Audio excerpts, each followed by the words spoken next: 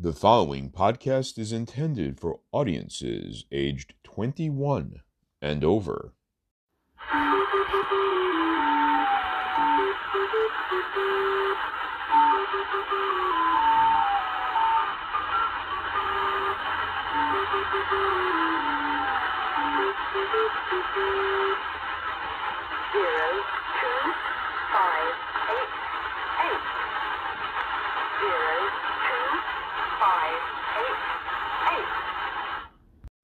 Dion, Yes.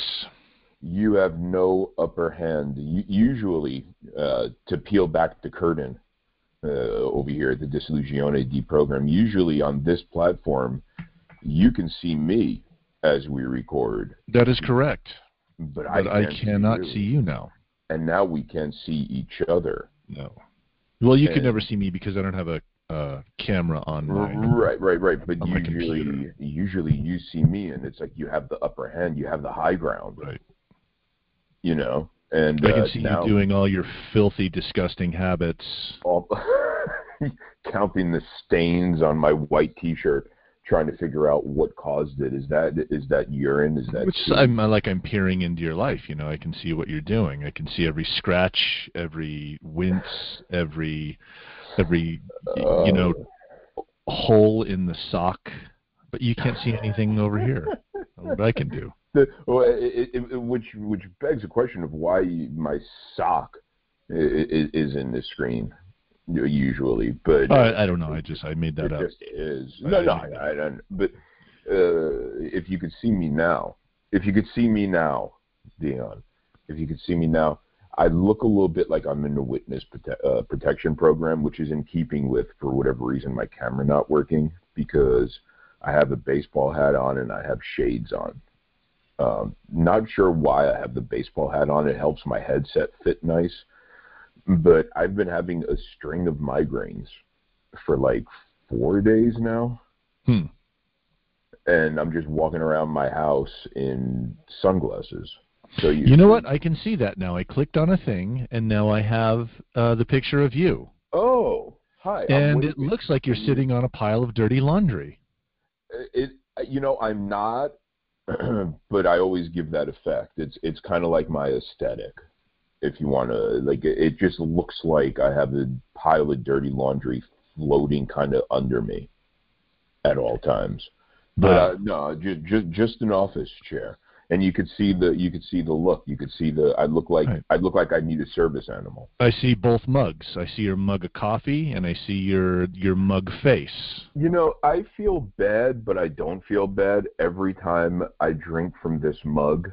This what is it? It's a Rick and Morty mug that my son got for a gift for me. Oh, I'm like, that's cool. But I'm like beholden to use it. And I like it, don't get me wrong, but we've talked about this before, and we're not going to dawdle too much into it, but I miss a cup and saucer. That's what I have right now. Here, see? Hold on just a second. I have it all the time. Here it is. I miss that. A cup and saucer. Sound. That is the sound of the world getting done. The cup and saucer. Of stuff happening.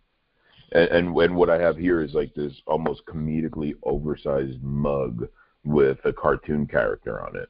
Yeah, it's the four-finger mug. I hate the four-finger mug. Can't stand the four-finger mug. I'm telling you, I feel bad, but I don't feel bad because my 10-year-old got me a present.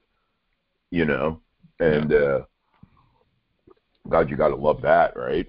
So for cups or mugs, I'm like one finger, two fingers at the most.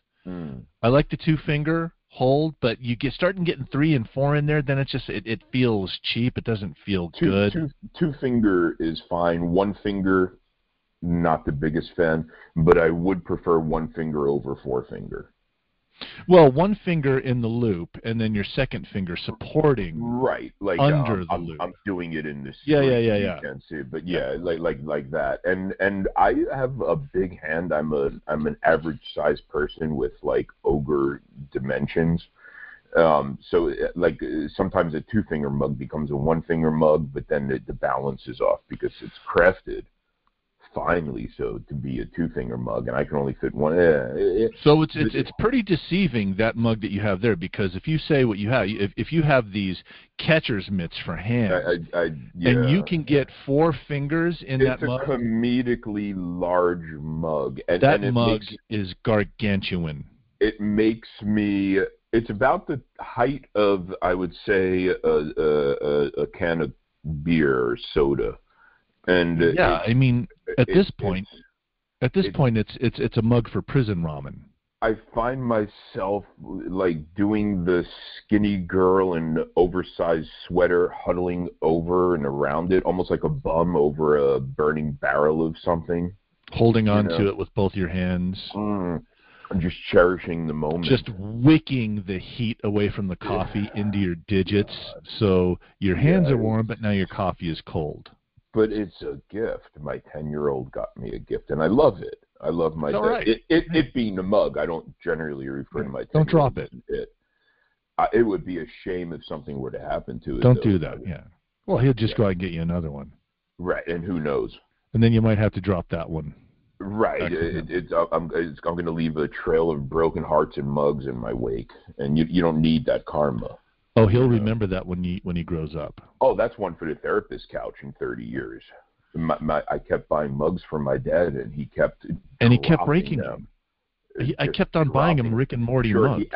He acted upset, but it's so meaningful because him and I and he, I and him, the two of us, both of us pair of fellas, we binge periodically Rick and Morty. It's a good show. Don't know if you have had the pleasure, but an excellent show. So it's meaningful. It's not just like he went out there and got like, I don't know, like a Charlie. As I've stated it many times in the past, I don't watch a lot of TV.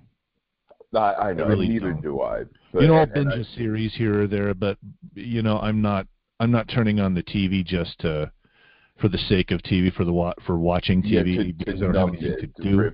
For the opiate effect of having a TV humming in the background. I've always done like that. Well, actually, when I was a kid, I wasn't. I just liked to have the TV on all the time. And for a while, when I had my own apartment, when I first broke out into the world on my own, I had the TV on constantly, but I never watched it. It was always just on, And then it was off, and then I cut the cord, and then for the longest time, I have nothing. But then you have a kid, and the kid wants to watch, TV, like what's on Disney Channel. Then suddenly I wake up and I have 43 streaming services, and the TV is on maybe an hour a week. And notices from the bank saying overdrawn. No. Oh, he doesn't. No, so he doesn't have your card, so he can't like buy a streaming service. No. He's only privy to my Google reward thingy. I'm not even sure how that happens, and I have like a little trickle of funds in there that he spends on Roblox. But anyway, there's a couple of things I always like to pick your brain here. You're one of the what is it? It's not etiquette. You're not a bastion of etiquette. You're what is the word, Dion, I'm looking for to describe what I go to for you? I have an affinity for remembering useless things. And grasping, dare I say, grokking aesthetics, and where aesthetics do border into an over, through, and on etiquette. And I don't even know if you knew this about yourself, but this is how I view you. And so I had a question. What etiquette? You mean like I have spats and a monocle type etiquette? I could walk into a room and just start judging. You could see me. I can't see. For all I know, you're the Monopoly guy. Just taller. Yes, exactly. The top hat, the monocle. I walk into a room. I look at people and I immediately start judging them based on how they're holding their fork. I can't be the only one. Or whether they have 6 buttons or 5 buttons on a formal dress shirt. And which ones are unbuttoned, and how dare they? How very well dare they? I would like to go home now. Oh, don't get me into the buttons Jeeves, shirt things. The buttons are unbuttoned halfway down. I would like to go home now. Bring the car around, Jeeves. We're out of here. No, that's kind of how I picture it. I don't know. I notice things, right? So I mean, it's kind of I guess a tick of mine. I notice people's habits. I notice what they do. So like for instance, when you go to New York and you're walking down the street, you're in the city, you're in Manhattan. You're walking down the street. The Big Apple. Yeah. If you can make it there, you can make it anywhere. Right. So you meet someone, right? You meet somebody new. You're introduced by somebody at like say a gathering or whatever. They shake your hand. Hi, how are you? Their eyes go right down to your shoes. They look to see what your shoes are. They look at your shoes. Because that's how they judge you, is by your shoes. I do this too, and I play with other people's attempts at doing it because I assume I'm not the only one that does it. So I'll throw on Crocs and I'll giggle to myself. Somebody's going to see this. It's an inside joke. Yeah, it's an inside. It's something I do to make a smile crease my face, But so I love Shawshank Redemption. The short story, the movie, excellent stuff. The fatal flaw in it is that there's a line in there that nobody pays attention to a man's shoes. And that is quite the opposite. It ruined the entire thing for me to enough of a way that it is in fact ruined, although I do continue to appreciate it. So when you go to a city like Miami, Miami Beach, Brickell, whatever, down there. Talk about buttons not being buttoned. Yeah, right. So there you go. But they look at you, hi, how you doing?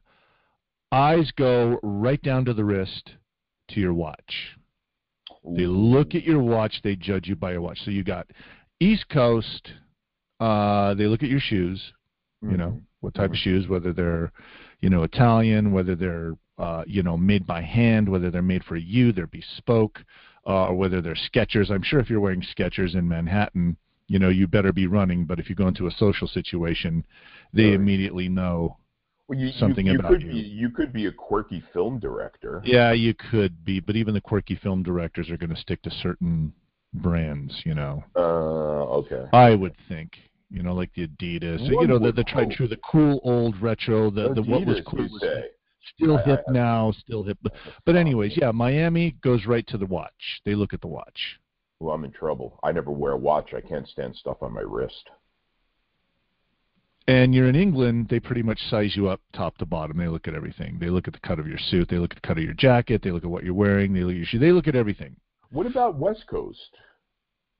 I'm always interested in West Coast because I don't know. I'm here kind of now in the Pacific Northwest, but I still feel like a foreigner. So out here, I mean, maybe I think they look at what type of flat brim hat you're wearing. I don't know. Which Drew Estate rep are you, sir? Yeah, I don't know. I think it's Orange County pressed press shirt. Maybe what kind of sleeve action you have going Tattoos on. And flat brimmers. I think that's pretty much it. It's a bit of a downgrade, I must say.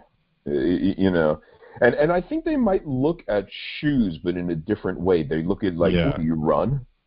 What do you have? I was going to say a brand of running shoe, but I don't even know. What New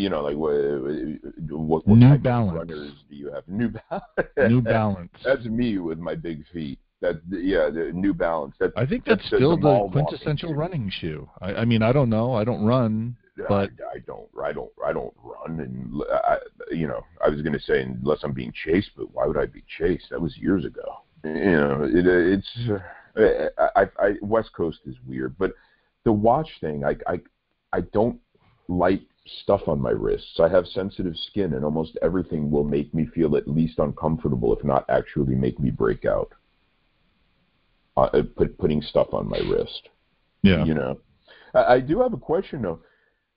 In the world of watches, how are the smartwatches viewed? I don't know. I mean, I'm really not in a watch world. I know people that are. Barry over at Cigar Aficionado, he's in the watch world. There's a lot of people in Florida, obviously, that are in the watch world. But no, I mean, I kind of delved into it a little bit. I looked at it, but mostly they're just, things that are very expensive, and it's like you need one good piece, right? I mean, for a man should have like a good piece. You should have a good ring. You should have a good watch. Pinky ring? Well, if that's your thing. I mean, if you want a pinky ring, I mean, I guess again, it's where you come from. It's what side of the Rockies you live on. I come from off-track betting in Brooklyn, so pinky ring. Well, there you go. Speaking of which, speaking of pinky rings and off-track betting, my wife bet on Medina for the Kentucky Derby and won. What were the odds on that, though? She bet $100 and she won $1,300. Wow! Yeah. I didn't realize. Like I've fallen out of the horse racing a little. Yeah. I mean, when I used to go to the clubs a lot, I used to play the ponies, like $1 here, $3 there, whatever. Right. But it kind of fell out of it. So pretty much she just bets the Kentucky Derby. She knows the trainers. She knows the owners. Well, Bob Baffert. Yeah. Right. And he's kind of in a bit of hot water right now. A little bit, actually. So is the horse. Are they going to remove that? I mean, she doesn't have to worry about paying her money back, right? Well, he's saying that I don't know what happened. What's he going to say? Well, I mean, he might be so far removed from the day-to-day ins and outs of his trainers and the doctors, the vets, that, I mean, something could have happened, something couldn't have. I mean, I don't think he directly said, okay, the fix is in. If I don't get this horse to cross the line, we're all dead. We're in a hole in the desert. So load him up. Yeah. Pump this horse up with everything you got. These horses, who knows what they do? Like, there's not somebody in the stable there all the time. The horse might have went out somewhere. Or, I mean, it could have been to a club. You don't know. Even worse, I mean, somebody on his staff. I mean, somebody could have went in and, gave the horse a little something, knowing that it was going to get tested after the race. Maybe somebody sabotage. Exactly. Somebody that maybe had a falling out with this Baffert guy. Maybe somebody that was wronged by this Baffert. And it could have been, somebody on the staff. It could have. I don't know. I don't think he personally would have done any of that. Some type, which is what he's claiming. And I mean, this isn't a horse racing podcast. Right. Cross-contamination, contact, whatever. But if it's a banned substance, it shouldn't be there anyway. No, it shouldn't be anywhere near, right? So, I mean, somebody could have set him up, and that's what I think. I don't think this guy really, I mean, look, if you want to win, you already know the rules that are in front of you. You're not going to get away. They're going to test that horse when the race is over. They test all the horses, right? They should.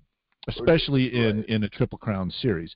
They're going to test it. Why would you want to put yourself in that position, number one, to sully your reputation, number two, to get kicked out, number three, to get sued? Because now you got all the casinos and stuff like this that they've paid out, people like my wife. She paid her out, and by the way, that's a happy day. Yeah, right? that's a good lick. But why?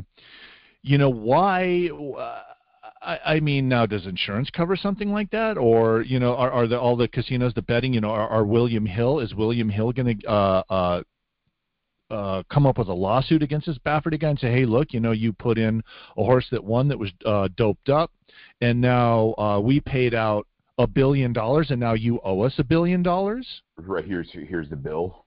Right. Where do I invoice that bill? Exactly. I mean, it's a mess. Why would you put yourself in the position? It doesn't make sense. Especially if you're Bob Baffert. I mean, exactly. My immediate reaction is he's too big to fail. I hate to use that word, but he's not going to cause it. Nobody else is going to cause it. I think he just got set up. And it's a lot like it's a lot like Lance Armstrong. They kept testing him. They couldn't prove anything, and it'll never stick. They'll never. Oh, well, that's different. That guy's a scumbag. Lance Armstrong, yes, he is. I'm joking, of course. I know the outcome of the Lance Armstrong thing, but pretty much a douche.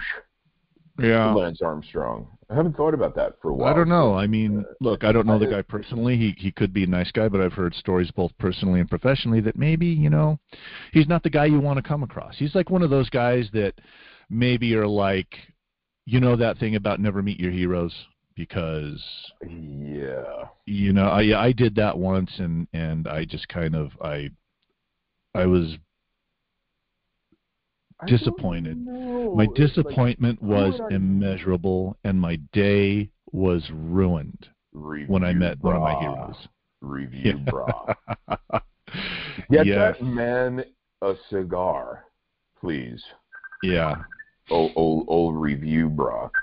Like wouldn't he be a boon to add to the list of cigar reviewers? Review bra. Yeah, he would. I mean, come on. I would gladly give up my seat for him, but yeah, I kind of like that, review bra. I kind of like that. Well, look, I'm not going to profess and say, oh yeah, I knew him at his first episode when he was like 14 years old. I didn't. No, my wife actually watches him. Yeah, my wife watches from him. My kid, from the Rick and I kind of got into him. Yeah, I like him. I like his podcasts are nice too. Nice old-fashioned listening. Yeah, it is, and I think that's his whole shtick. That's his get-up, and now he's encouraging me to go out and get shortwave radio, because I'm looking for apps. I've been encouraging that too. I know, but I think it's reached critical mass at this point. But I've been looking at. I don't know if anybody knows if there's apps out there. I'm looking for because everything is on my phone. I listen to everything. I stream everything. So, is there a shortwave radio app out there? I can tell you, I actually had that same thought, and I looked and I found nothing. But if there's any shortwave junkies out there, yeah, I could so see me getting into that. My Uncle Leon, I told you, my great Uncle Leon, I think I talked about him. He was a ham radio operator, and he had his own little thing going on there. I don't want to say pirate radio station, but So I think there's levels, right? There's levels you have, that just descend down into the depths. You have radio, right? You have TV, then you have radio. Then from radio, you can split it up between FM. There's your bulk of your listeners, FM. Then you have your critical listeners, or AM, right? Then you go below that. Then you go below that. Now you have your CB operators, right? You go a level below that. Now you have your ham operators. Right. And then if you just really, really want to get hardcore, you go a step below ham and you get into the shortwave radio, which is, the ultimate, I think, hipster way of receiving information.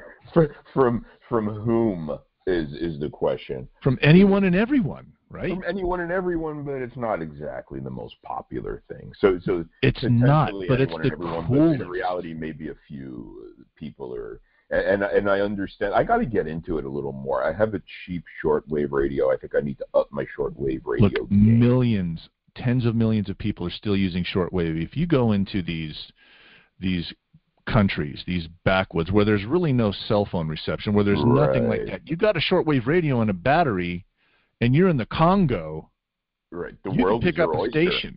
You can listen. Is your oyster. You're listening to ESPN shortwave.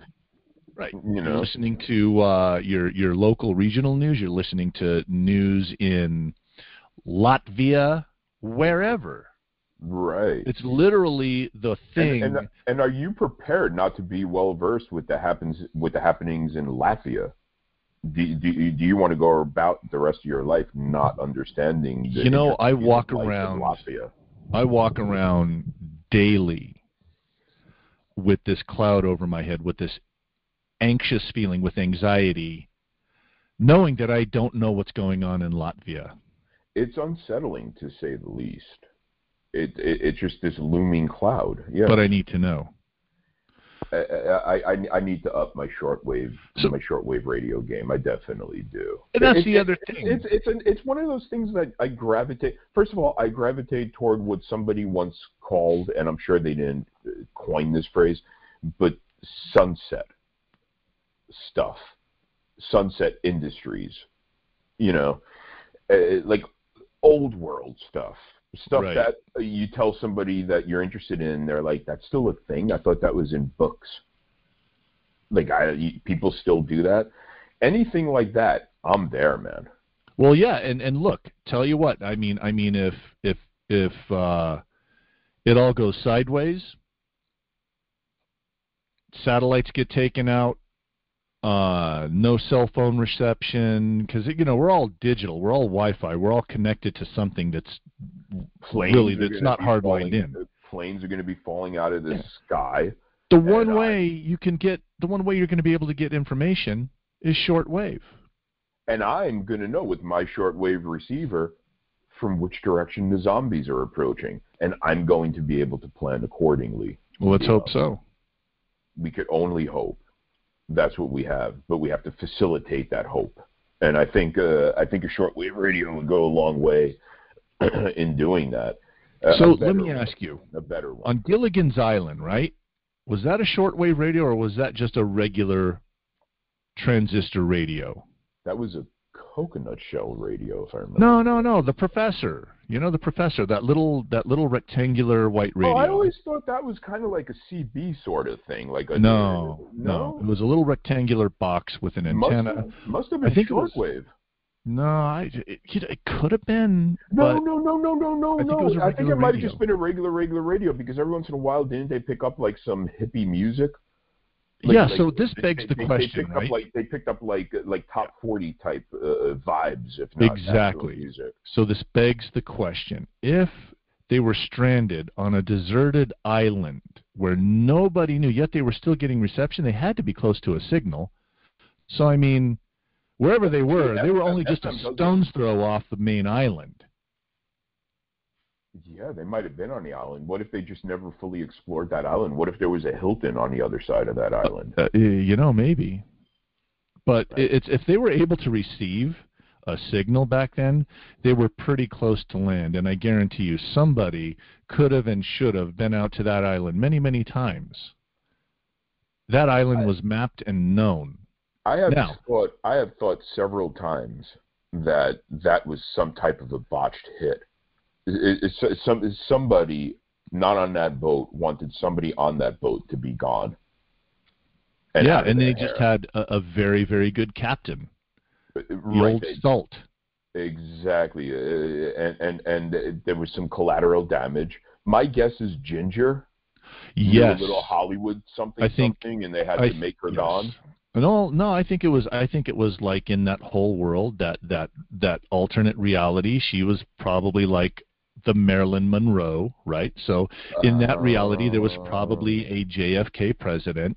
Yeah. And, JFK, they probably had a little talk with the mob and said, we need to get rid of her. So they put her on the boat. And again, you got collateral damage in the form of Gilligan, big whoop, a professor, some egghead. Hey, well, you know what? Some farmer chick, nobody's going to miss her. Right.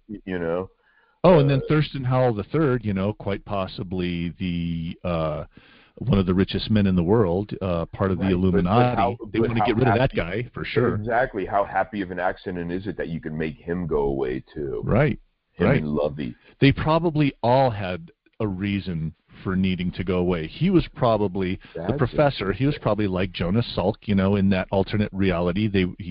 He probably was just on the precipice of coming up with that polio vaccine. They're like, oh no, you can't do that. I'm thinking space travel. I'm thinking he was about to open up space to us, and we were not ready. Right. I could see that. It's traveling. It's all about traveling. And that's a very interesting way to look at Gilligan's Island. Not that you need one, because come on, it's Gilligan's Island, for Christ's sake.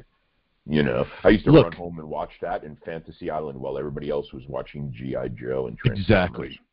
So if a character like Wrongway Feldman could get out there, fly out to the island, find the island with no problem, even though he was Wrongway Feldman. But it was an accident. He's Wrongway Feldman. Right, but he still found the island by accident. He's Fluke Feldman. Yeah. Much more anyways. name. Look, if he can stumble upon it, then how come a cruise ship? How did they get off of that? I think it was a raft, right? It was a raft, a big raft. It took them, what, like 8 seasons to do a raft? Yeah. To make a raft? Oh, no. Remember, so the series ended, right? The series ended, and then like 3 years later, they said, well, look, we ended the series, and they never got off the island. They're just stuck on the island. We need a reunion. We need a Gilligan's Island reunion. And then Skipper was like, after 15 years, we're finally being rescued. So they actually, I think, got rescued, right? They got rescued. But for the reunion, to wrap everything up, to make it nice, for whatever reason, Tina Louise did not want to do That's familiar. that I episode. knew this. So they had to put in a stunt double, a Tina Louise stunt double. Right, fake Shemp. Yeah, right. Oh, I had forgotten, but that doesn't sound good at all. No, it was kind if you're of. going to do something like that, you need everybody on board, don't you? Yeah. So to speak, on board. Pun intentionally. But you need to have the cast. You can't have some fake ass Ginger or some. No, but I mean, even though with Ginger or without Ginger, I mean, the whole storyline, the whole thing, it was just kind of like I was like stoked. I was like, oh yeah, they're going to get rescued. We're going to find out, what's going on. Is Thurston Howell III, is he a multi-gazillionaire now, or is he like destitute? We're going to find out about all these guys and their backstories, and going back to what they do. But it was kind of like an anticlimactic.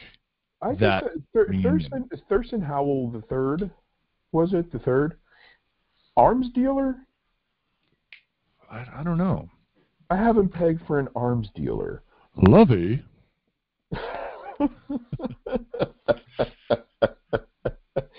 Yeah, some things need to be left alone. Yeah. They could just be on the island and, play it out on your own. Do a thought experiment on your own. What they should have done. How would they have done? Right. What they should have done was like every 5 years they make another episode where they're burying one of their comrade, and then 5 years later they make another. Yeah. So exactly. So each episode, it's you're not watching it, but each episode is just based around the burying of their comrade. So maybe the first one to die is like Skipper because he was overweight. Very, very passionate man, very overweight, always. Probably got into the food supply a bit more than he should have. Right. So you go down the way. It was probably him, then maybe Thurston Howell, I think Thurston lives a sneaky long time, but you have to follow his decline into dementia. So it's a little sad. Who would be the last person on that Gilligan's Island that buries Gilligan? The second one, yeah. You think Gilligan? Gilligan. And he's left alone. He's left alone, and he's so freaking high that he doesn't care at all. Right, because by then, the professor has found a way to grow cannabis. Exactly. On the island.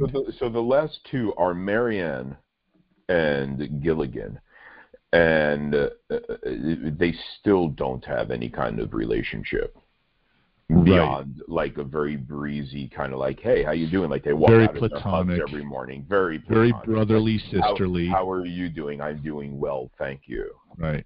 Like that kind of thing. Do you need any help with that? No, I have it. Thank you very much. I appreciate it. I think Marianne is the last one. I think the smart money would be on Marianne. I'm taking a little bit of a long shot with Gilligan, but I just see Gilligan just goofing along.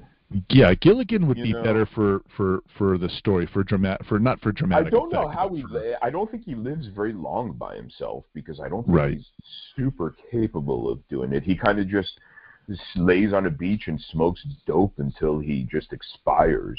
Right. Well, no, yeah. Or it's like, oh man, I haven't eaten food in like 3 days, and all of a sudden, lightning strikes the island, and maybe catches a wild boar on fire, and then he walks up, and then there's like this nice roasting wild boar. He's like, oh, I got food for days. Just right on the cusp of dying, and then he finds like this nice roasted pork dish, lit by somehow on a plate. It's Yeah. somehow Well, on the no. I mean, okay, maybe it's on a log. Maybe it's on a rotisserie log. It's somehow presented. Right. You know, maybe not a plate per se. Yeah. But it's so I'm Yeah. saying I'm saying the first one that dies is Skipper. I think that's obvious. It's almost too obvious. I almost want to throw in like a little bit of a whoa plot twist. Yeah. And then Skipper. I mean, there's no way that the professor has limits to his talent, and I don't think he could synthesize insulin for that fat bastard. No. He could, however, make some form of crude aspirin to keep his blood a little thinner. Oh yeah, that all comes from plants. Yeah. Right. So you're prolonging the inevitable, though. I think Skipper shuffles off to Buffalo, cosmically speaking. Then maybe Lovey, because it was definitely Lovey. Did she always strike you as being older than Thurston Howell III? Quite older, and not just older, but she was by far the most feeble. Yeah. So she was very brittle. I think I looked at it, and when they were shooting that, I think she was 41. No. I don't know. Is she the greatest actress of our generation? Is that what you're telling me? I don't know. Because I bought into her being substantially She older. Looked like 70s. I kind of thought he had married into old money with her, and she was kind of like a cougar, right? You know, and he was just like a little bit of a playboy, and he really hit the jackpot with this older woman, Lovey. You know? I think Lovey and Thurston, they don't last too long. Whoever goes first, and I think it's Lovey, the other doesn't last too long afterward. They're one of those couples. You know, I think they precede each other in death pretty quickly. And then I don't know. It's kind of like, what are you left with? Ginger, Marianne is there till the end. I think, you know what would just be a shit fest, Dion? The professor keeling over dead. Then doesn't everybody just die in rapid succession after that? So Mrs. Howell, when filming, Gilligan's Island was 65. So we're kind of correct in that she was, How old was was it Jay Backus? Was it Bacchus? Bacchus was it? He was a very famous impersonator for Disney, wasn't he? I don't know. He was. I don't know. I think he did Foghorn Leghorn, and he did a whole bunch of characters for. Yeah. I could kind of say, I mean, his whole character in there is a character. That's not him. He's doing a character. Right. Now, I don't know if he was the Foghorn Leghorn, but, you look up, Jim Bacchus. People aren't here for facts. People are here for thoughts. Exactly. Ideas.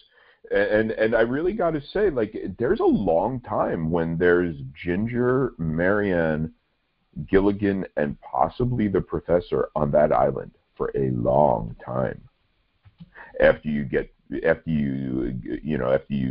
bury the Skipper and Thurston and Lovey, there's a big gap there, isn't there? Am I thinking? Or I think okay, so it's the old people go, and then the professor goes, and then you get Ginger, Marianne, and Gilligan.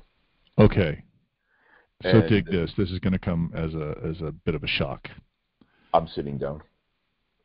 Thurston Howell III was 50 when he was filming Gilligan's Island. That's what 50 looked like back then. Yeah. That's what 50 looked like back then. 70 was the new 50, apparently. It was a hard life back then in those days, a few decades ago. Actually, I take it back. It says his real age was 53. Still, though, I mean he's 53. She's, I don't know. She was a fossil. So he did marry. He married into old money. He found an old gal. I always got that feeling. Right. And he found a rich old gal with a bad cough. Exactly, and then just followed her around, because how hard is it to chase down somebody with emphysema? Right. She falls. He catches her purse first. Exactly, and then asks it if it's okay. Yeah, are you okay? Are you okay? What's going on? But how much does that change the complexion of any possible show when you just have Ginger, Marianne, and Gilligan on an island? It's like Three's Company with coconuts. Hey, that would have been a great spin-off. If they had Gilligan, Ginger, and Mary, there you are. That's it. That's brilliant. That's 10 seasons right there. Yeah, I could write them this afternoon. When do you need it in by? Three's Company stranded. Right. On a deserted island. Survivor edition. Yeah. I'm telling you, man, we could still do it. I think they're all dead. Are they all Could dead? any of those people have survived without the professor? No. Oh. Well, Marianne, to a certain extent. I never totally bought in on how agriculturally inclined she was. I think it was a lot of shtick, to be honest, between you and me. You know? I think if she pretty much didn't have corn there, that's the only thing she probably knew how to grow was corn. Everything else was like a foreign object to her. That, I think she kind of knew how to look good in gingham. Yeah. You know, I think that was the extent of her agricultural sciencing.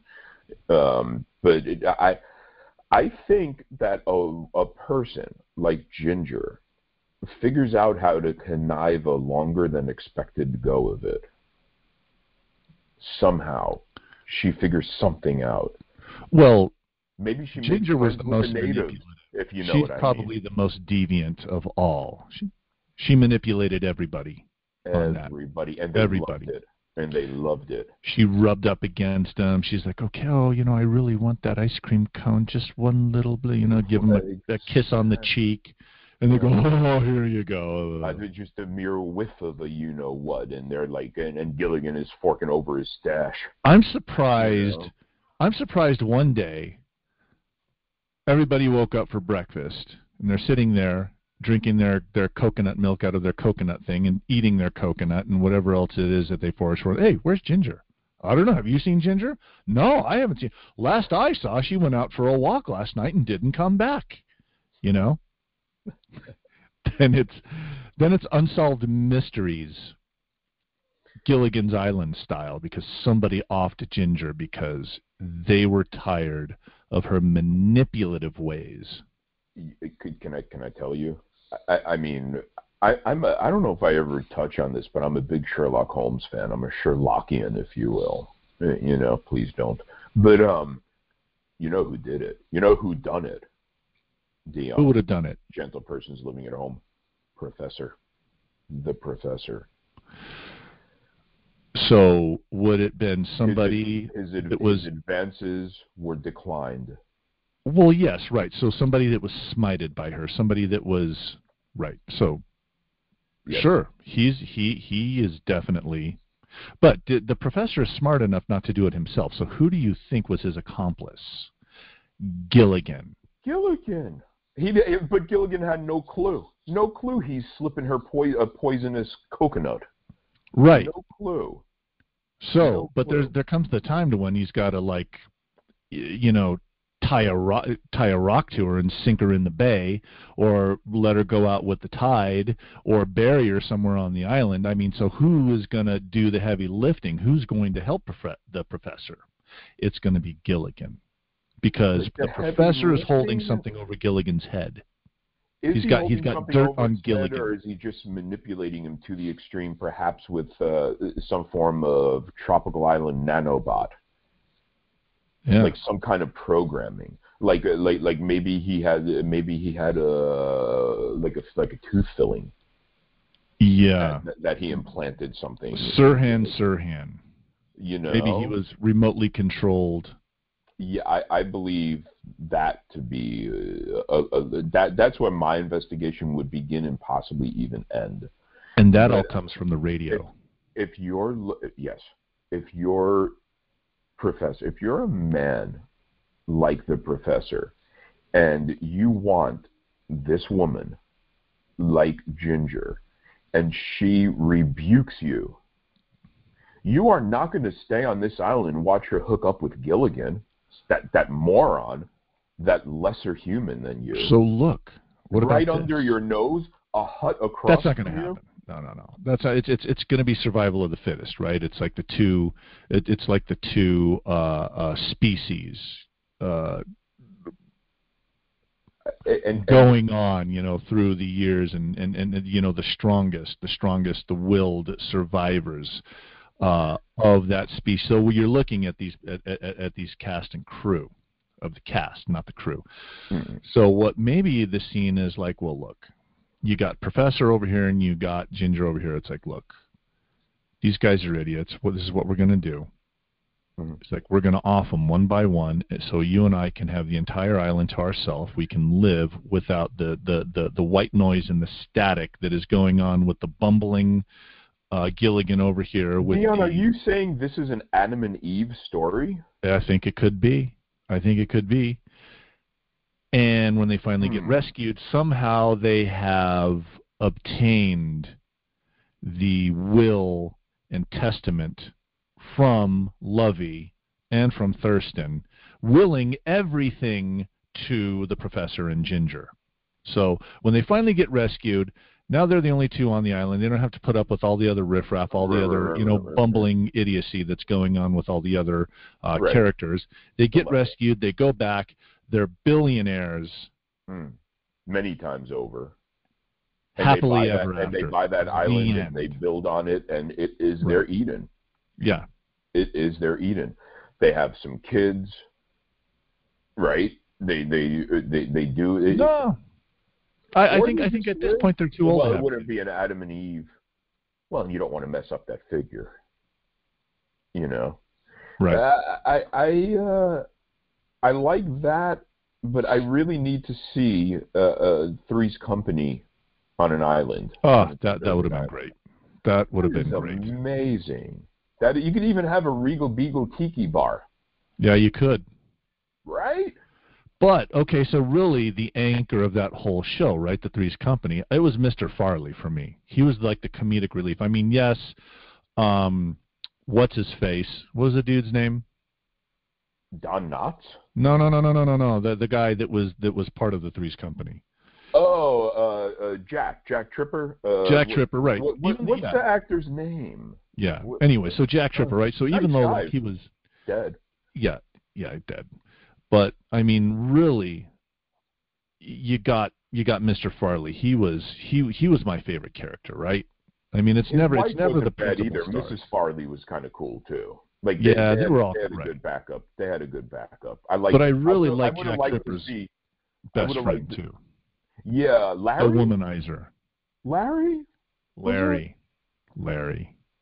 He looked like he should have been in Laverne and Shirley playing Carmine. No. He didn't have. I get them mixed up. Like a little more suave. Right. They cross streams somehow. Like maybe he was Carmine's more successful brother. No, I think Carmine's such good peeps though. No, he is. No, he's like salt of the earth. He's a neighborhood kid. He's a knockaround guy. This one here, Larry from the West Coast, he'd get eaten up. I mean, this guy I think flinched at spiders. Carmine would just walk up and go, "What are you doing here? Get out of here! I don't want to see you again." And the spider would leave. What did I tell you? Spider. Larry would be like a cat. He would just he would scream, and then his claws would be attached to the ceiling, and he'd be looking down at the spider. Yeah, I don't like that guy. Jump to the ceiling. I don't like that guy. And he didn't treat women well at all, Dion. I wonder if that's what inspired Quagmire, one of the characters that was the inspiration for Quagmire. I bet. I could. It's got to be. For a guy that doesn't watch a lot of television, you're awfully referencing television a lot. You're referencing television again. Like I said, I will binge certain things, but look, I'm not going to go home tonight and watch TV. I just don't do it. And we're talking about series that were years and years ago when I was in my teens, right? Early 20s. It was another world. It was another world. This is alternate universe. And I brought up Laverne and Shirley real quick, and every time I bring that up, I have to ask people for help. Why was Laverne and Shirley supposedly in frickin' Wisconsin? They were in the Bronx. Right. What? Yeah, because Laverne DeFazio, she was Well, You're in the Bronx.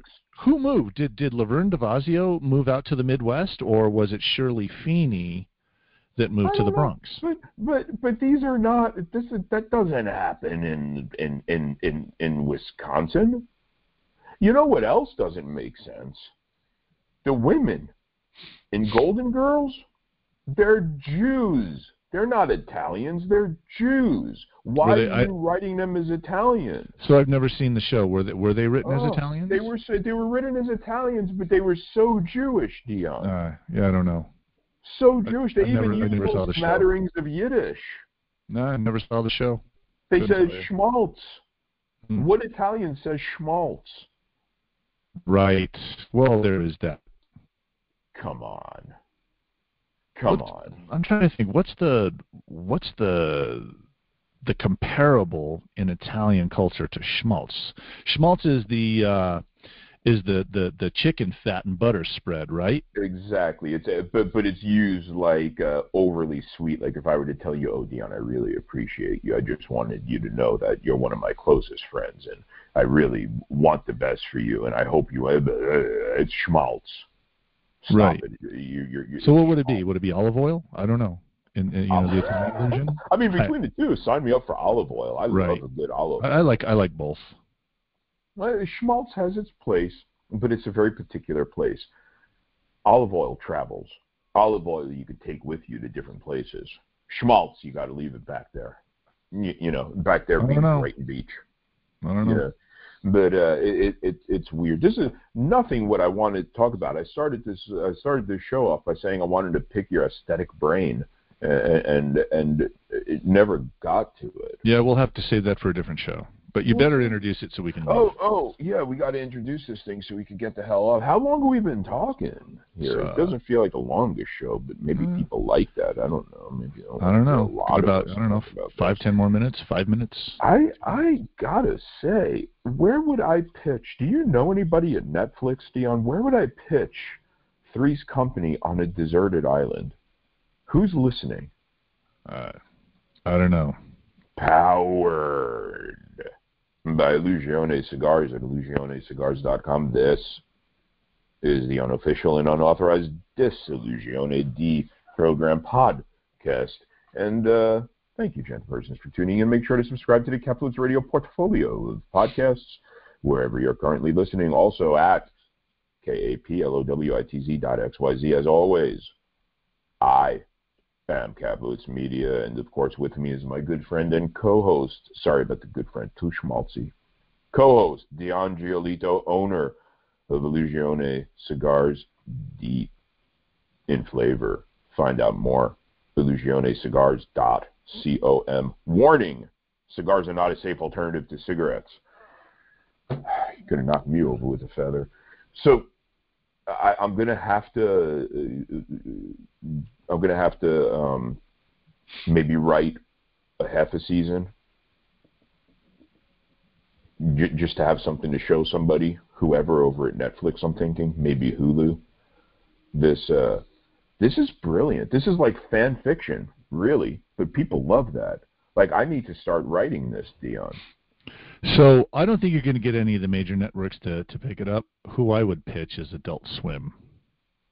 Oh, we're going. I would pitch Adult Swim in cartoon form. That way they can get really creepy with the whole thing. You could really, once you move from live action to cartoons, the sky's the limit. Sky's the limit, exactly. How do So me and my special lady friend were talking about this last night while my kid and I were watching some Family Guy. In a world, remember movie voice guy? I hate that phrase. In a world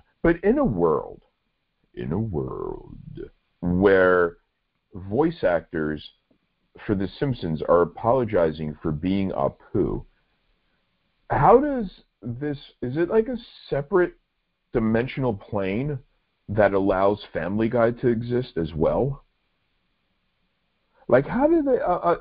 How does one get away with being so irreverent and so politically incorrect? How do you do that? The things they say even make me go, oh, like I clutch my pearls twice an episode. Right. How do you do that? How do they get away with it, right? How do you do that? I don't know. I'm astounded by that every time, Dion. Every time. So maybe it's because whoever's watching it associates it with the particular generation that create, by which that series was came from or created from. That Matt Groening. So he was probably from a generation which these newer generations don't like that generation, so they look for something to maybe crucify him about. Whereas, this new Family Guy thing, it's like, oh, it's hip, it's cool, it's funny. I mean, they make fun of everybody. But by the same token, you look at South Park, which has been around longer, and I think they get away with a lot more. They're way more subversive. It's the same but different. Right. But they've never been called. What weighs more? They've never been called to the mat. I think they've ruffled feathers, but they've never been called to the mat and canceled. Neither has Family Guy. I don't know. And what's the criteria? I don't know. What's the rules? Yeah, because they've all broken the rules. What's the goddamn rules? Many times over. Where are they written? Right. Where are the rules? These? Who do I have to appeal to? Right. What's going on? Right. I don't get it, but we're watching it, and it's like, I'm cracking up. I'm not taking offense, but come on. Yeah, who's the who are the overlords that sit at the table?